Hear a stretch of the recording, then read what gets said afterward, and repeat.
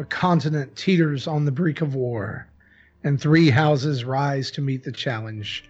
We welcome you to the first of a few episodes that we're going to dedicate here at Nintendo Dads to Fire Emblem 3 Houses, which is the first or the most recent console release of Fire Emblem, making its skip, as it has been mostly on 3DS for the last few years, now coming over to Nintendo Switch, along with a high list of expectations for what would need to be met for this series to make the jump to home consoles, especially in the HD era that we're in now. Myself and Tim and Gary are going to be talking about this over the series of these episodes that we're calling Nintendo Dads 3 Houses.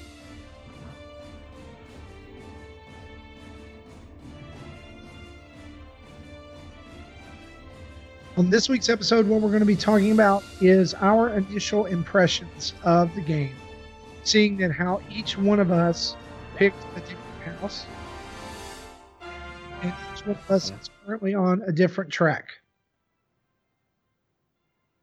At this time, Gary, can you hear us? Okay, excellent. Just wanted to be sure.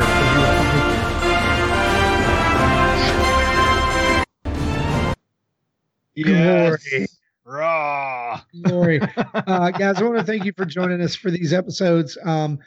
We are all playing Fire Emblem 3 Houses, as well as many of you are as well. In fact, it is a hot selling title on Nintendo Switch right now, with Japan selling through 80% of its initial run of the game, and more being made. It was sold out locally in many locations here in America, as well as Amazon being sold out of physical copies as well. And so it's easy to see that hype for this game is high. Hype was high going into it, but it seems after looking at Metacritic and lots of other different reviewers online like Giant Bomb and IGN and Destructoid, that it was getting 9s and 9.5s and close to 10s. And so what we want to do with this very brief episode this time is just talk about our initial impressions of the game and kind of give you a primer, if you will, an initial battle report, if that's what you want to call it, of Fire Emblem. And so, Gary, you were all in for this game. I remember on the very front end, you were the one of us who was most excited for Fire Emblem. You even bought the Seasons of War edition. And so why don't you talk about your initial impression of the game, and also tell us which house you picked. Yeah, so basically I picked up Fire Emblem a long time ago on, I think it was the Game Boy Advance, but I never touched it until Awakening came out. And my playthrough of that, I was like, wow, this game is just phenomenal. It's easily one of the best games on the 3DS, probably one of the best strategy games I've ever played. And so I really liked the series from that point onwards. So when Fire Emblem got announced and we only saw the initial sort of just a logo, I was really excited. Gotta be completely honest, it dipped a bit when I saw initial gameplay footage, even though I know these games don't show very well anyway. It did dip quite a lot, and then the more I heard about it, the more I was like, I'm not as sure. And then I think it was E3 where we had a really good trailer, or was it just before that? It sort of, my excitement shot through the roof again.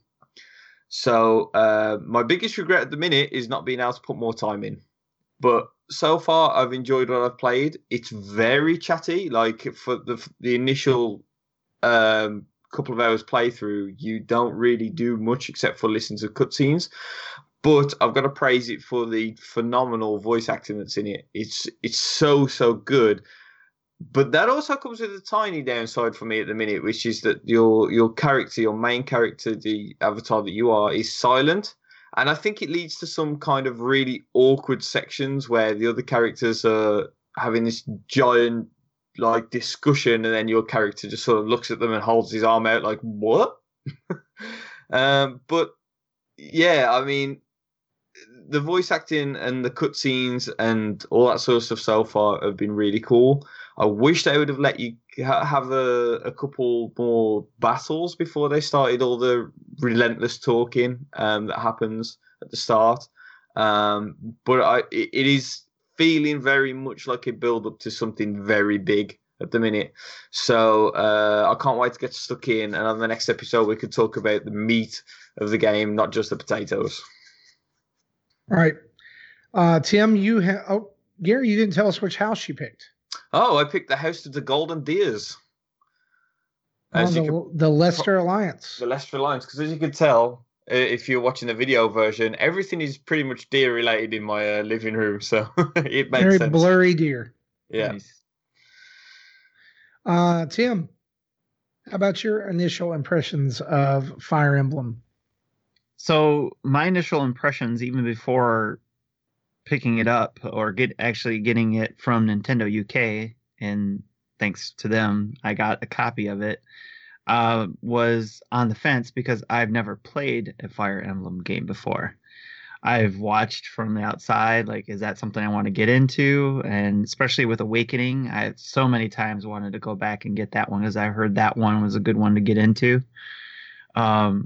I never played the one that came with the Ambassador program that you got with the 3DS. I didn't play that one. So yeah, I didn't jump into it.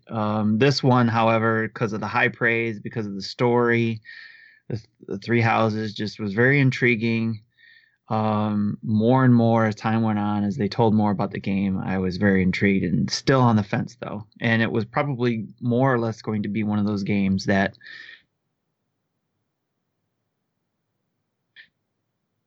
Christmas list and just wait, everybody else is playing it now and just have to wait and play it later.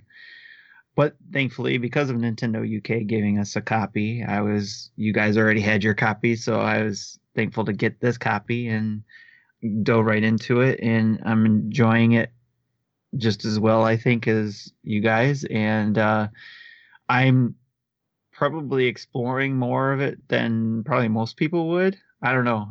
Maybe I could be wrong, but I'm still in I just got into the first battle, the first training battle, the school battle, and that's only in the first month that you're in the game. So, but that's because I've been going to every piece of the grounds looking for things. What can I get into? What's blocking me right now? Who can I talk to? Who can't I talk to? What gets unlocked? What things can I find? And just for me, because I've never played this type of game, or not just Fire Emblem, but this type of game period, where it relies on a lot of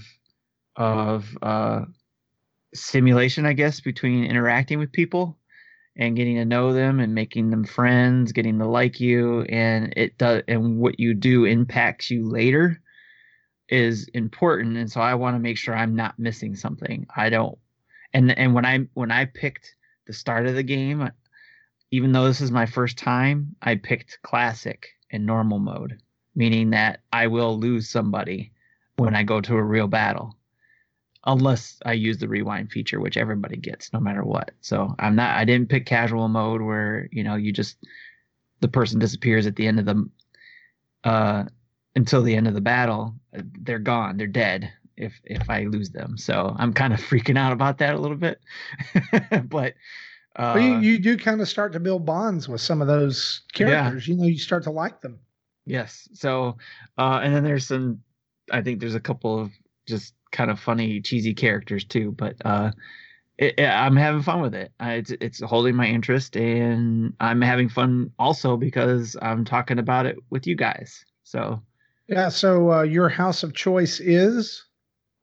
Well, I live in Detroit, Michigan, Marty. So because I live in Detroit, Michigan, I am a Detroit Lions fan. Yes, don't beat me up if you're an NFL fan and know the Detroit Lions history. Yes, it's very hard to cheer them on, but I had to go with the Blue Lions on this because of that, because being a Detroit Lions fan, and I didn't even put those two together if it wasn't for Sean Capri, because he was the one that posted the Detroit Lions on his social media on Twitter, I think it was that. Gotcha. And I was like, that is true. So then I was gonna go with what you were gonna go with, Marty, but because you had that, I was like, well, it makes sense to go with Blue Lions, and it worked out too because of Gary getting Golden Deer. Right. So what Tim alluded to is that I picked the Black Eagles simply because I really loved their crest. And I like the color red more than I like blue and yellow. So I picked that. I went into this game very skeptically, and I only got it because I had a ton of trade-in credit at GameStop. So I traded in a bunch of games I wasn't playing anymore and got 30% extra because I decided to pick up Fire Emblem, and it actually let me get Fire Emblem and completely pay off Astral Chain as well. And so the idea behind it was I've traded in these games. If I don't like it, I'll take it back within, the 14-day time limit, and I'll try to get my full credit back on it like they do. But what I found out once I booted it up and actually started playing it was I actually really liked the game. There is a social element to this game that is unlike the other Fire Emblem games. Where there was story in between missions, there is much more of a full game here. It's not just battle after battle after battle, as Tim is discovering, as we're all discovering, in fact, as we are, 2, 3, 4, 5 hours into the game, and we've only had just a few little battles because there's so much dialogue and there's so much to see. And there's so many people to talk to and quests to do and different things like that. So I am in the second month. I just arrived there. I finished the 4th battle, which is kind of has a twist to it. And it begins to plant some, I guess what you would call, or you kind of start to see some background of the story kind of surfacing. You start to see some doubt kind of surfacing in the church. Which if you're not familiar with the game, the entire game is set around the Garreg Mach Monastery, which is controlled by the Church of Seiros. And the idea is that the high priest or high priestess lives there, and you are tasked with raising up students to protect the monastery and protect her, and you become the teacher of your house that you pick. Your main character, Byleth, becomes the professor of that class, like the leader of that house. Each one has its distinctive house head, which is Edelgard for the Black Eagles. It is Claude for the Golden Deer, and Dimitri, right, for the Blue Lions. Yes, he's the one I haven't had much interaction with. I always end up running into Claude, but I don't see much of Dimitri. And they also have all their individual personalities as well as the individual characters within the house. So depending on the playthrough, you're going to get a different type of story just based off the characters who surround you most of the time that you're teaching. But I love that there's more game to dig into here than just strategy. There's how you teach, which is how your people progress. It's you can micromanage it if you want to. If you want to get down to the details, you can do that. Or you're like me, you auto instruct, which the game picks the best thing for your characters and kind of sends them through that. Your characters will come to you with questions, and that will change who they are. Like I had one of my characters come to me the other day. I was playing, and they were getting very proficient in magic, but they also had a reason quality. And he came to me, and he's like, "Can I stop focusing on reason so I can focus on magic? And if I do, I'll go down the warlock path." And I was like, Yes, because you're one of my most powerful characters. Yes. Absolutely, you can do that. Go focus on magic, right? You can send members of your group away to do group tasks, which benefit them and benefit their camaraderie. It's just they really took. I read a review that said this, or maybe I heard it in a YouTube video. I can't remember, but this line stuck out to me is that they really took a Breath of the Wild approach to Fire Emblem. They kept the core elements of what make the game good and what drew people to it, but then they flipped the series on its head by giving you this world to interact in. It's not just sprites on a map anymore, right? It's like characters that they're interacting around a certain thing. And I mean, I get that Awakening and Fates had that to some extent, but the focus in Awakening and Fates was definitely on the battles and the strategy surrounding the battles. I feel like in Three Houses, the focus it's on battling. Don't get me wrong, but it's also on the social game as well. They make that a huge deal. And I think that's what's making the difference for me. And I'm like you guys, I wish I had more time to play it. I'm taking time to plow through it. But I've only put about 5 hours in. But like even 5 hours in, 4 battles in, and I've done some of the supplemental battles as well that you can do on like your weekends. My characters are already kind of starting to get powerful. I've got a few of them who have attained C rank in some of their things. Some of them are C rank in their relationships. And you can really see that come out on the battlefield. But like Gary talked a lot about the voice acting. I want to talk about just the art style for this game. Is super. My gosh, it's on point. I love the fact that during a battle, I can zoom down to my unit on the battlefield and you see his battalion surrounding him. You see the level of the map, and you could see like where the enemy is in the distance and things. The amount of detail that's been put into this game is incredible. Yeah. And you can even zoom up way ahead and see the battle from above. But it's not very practical to go all the way down to that level. But what I love is like when my unit engages an enemy unit in battle, instead of cutting away to a scene, it's zooming down onto the battlefield, and it's like in real time, right? And so, I know the Switch gets knocked a little bit for its power and processing and all that stuff, but they did a great job. Of course, Nintendo knows how to squeeze every bit of goodness out of the Switch for its games. But just the whole package presentation, the music's great. So far, the story has been intriguing. The voice acting is A+ voice acting, and just the aesthetics are great. And that's coming from somebody who, like, if I'm honest with you, I love the idea of strategy games, but I suck at them. And so I don't play them that much. I want to like them. Like I love Advance Wars. I loved Wargroove. I love the idea of Fire Emblem and things like that. But putting pen to paper and actually playing them, I'm not great at. Yeah. But I'm finding that like I'm willing to. I'm not playing with permadeath on. So I'm a wuss, but I'm willing to. Sorry. Go on a sec. Sorry, carry on. I didn't mean to interrupt. Sorry. Well, no, that's fine. What were you going to say? Was it something about permadeath? Yeah, I was basically going to say that permadeath is the element that makes you really think about strategy. Like I've played Awakening with both permadeath and without, and my playthrough with permadeath it was very different. You would think twice about where you're going to move a unit. You wouldn't be like, he's good, so he's going there.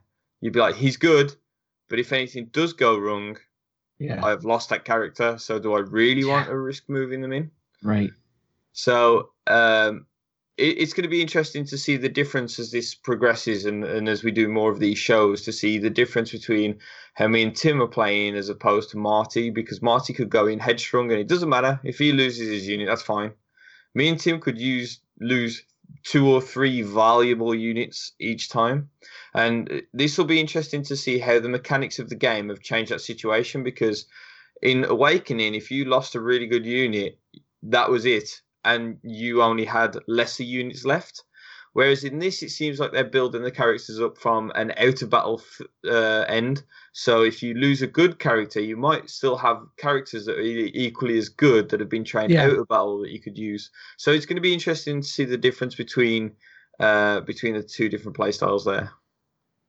Well, and one of the things too that like we talk about, the differences in the games and the play style is that, when you invest in that and you're looking at a game where you're talking 100 hours is what they're saying into this game to do it all. And as Jesse brought up on last week's show, that reports are saying that you don't even get the full story of the game until you've played through with 2 houses. And if you want the full thing, to do all 3. I don't know that I'll get that far, but at this point, this is the Fire Emblem game that hooked me, I believe. I loved the look of Fates. and just the theme of Fates kind of being that Japanese feudal system type, idea versus the knights and different things like that. Like, I love those characters. I've always thought that Nintendo goes above and beyond with their design of Fire Emblem characters, right? I mean, it's very anime, but they're always very well done. And there's no exception in this. And I think that, marrying the good voice acting, the excellent voice acting with that together is just good. And so for those of you who are out there on the fence, I think it's still valid to be on the fence, but you got to take some things into account as we wrap up this week's episode. And one of those being that this game is swaying on the fence fans.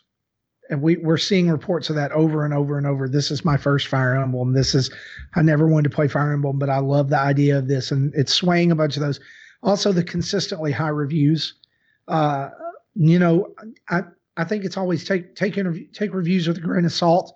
But across the board, if you're seeing not much variation in those scores, you can kind of trust a 9 or higher for this game. And then look at the sale rate as well. I mean, it's a very well anticipated game, and it is still selling. And I believe right now, if you buy it through Amazon, it's $49.99 here in the States instead of $59.99.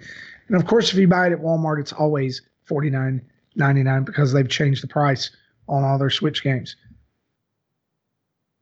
And so, guys, that is where we're going to leave it for this week. What we're going to do each week or every other week, once we get some time with it, is to come back and revisit the concept of Fire Emblem from that kind of playthrough perspective. Like, how have your thoughts on it changed as you play and as your characters mature? Because we know, most Fire Emblem games now involve some kind of story element where there's a time jump or there's something like that. And like, I think it was Tim said, there's obviously something big coming. They're building up to the story points to that. It can't just be roses and ponies in the monastery all the time. So there's going to be something happen. And there's this mysterious character, that's in your head, Sothis, who is somehow connected to this story.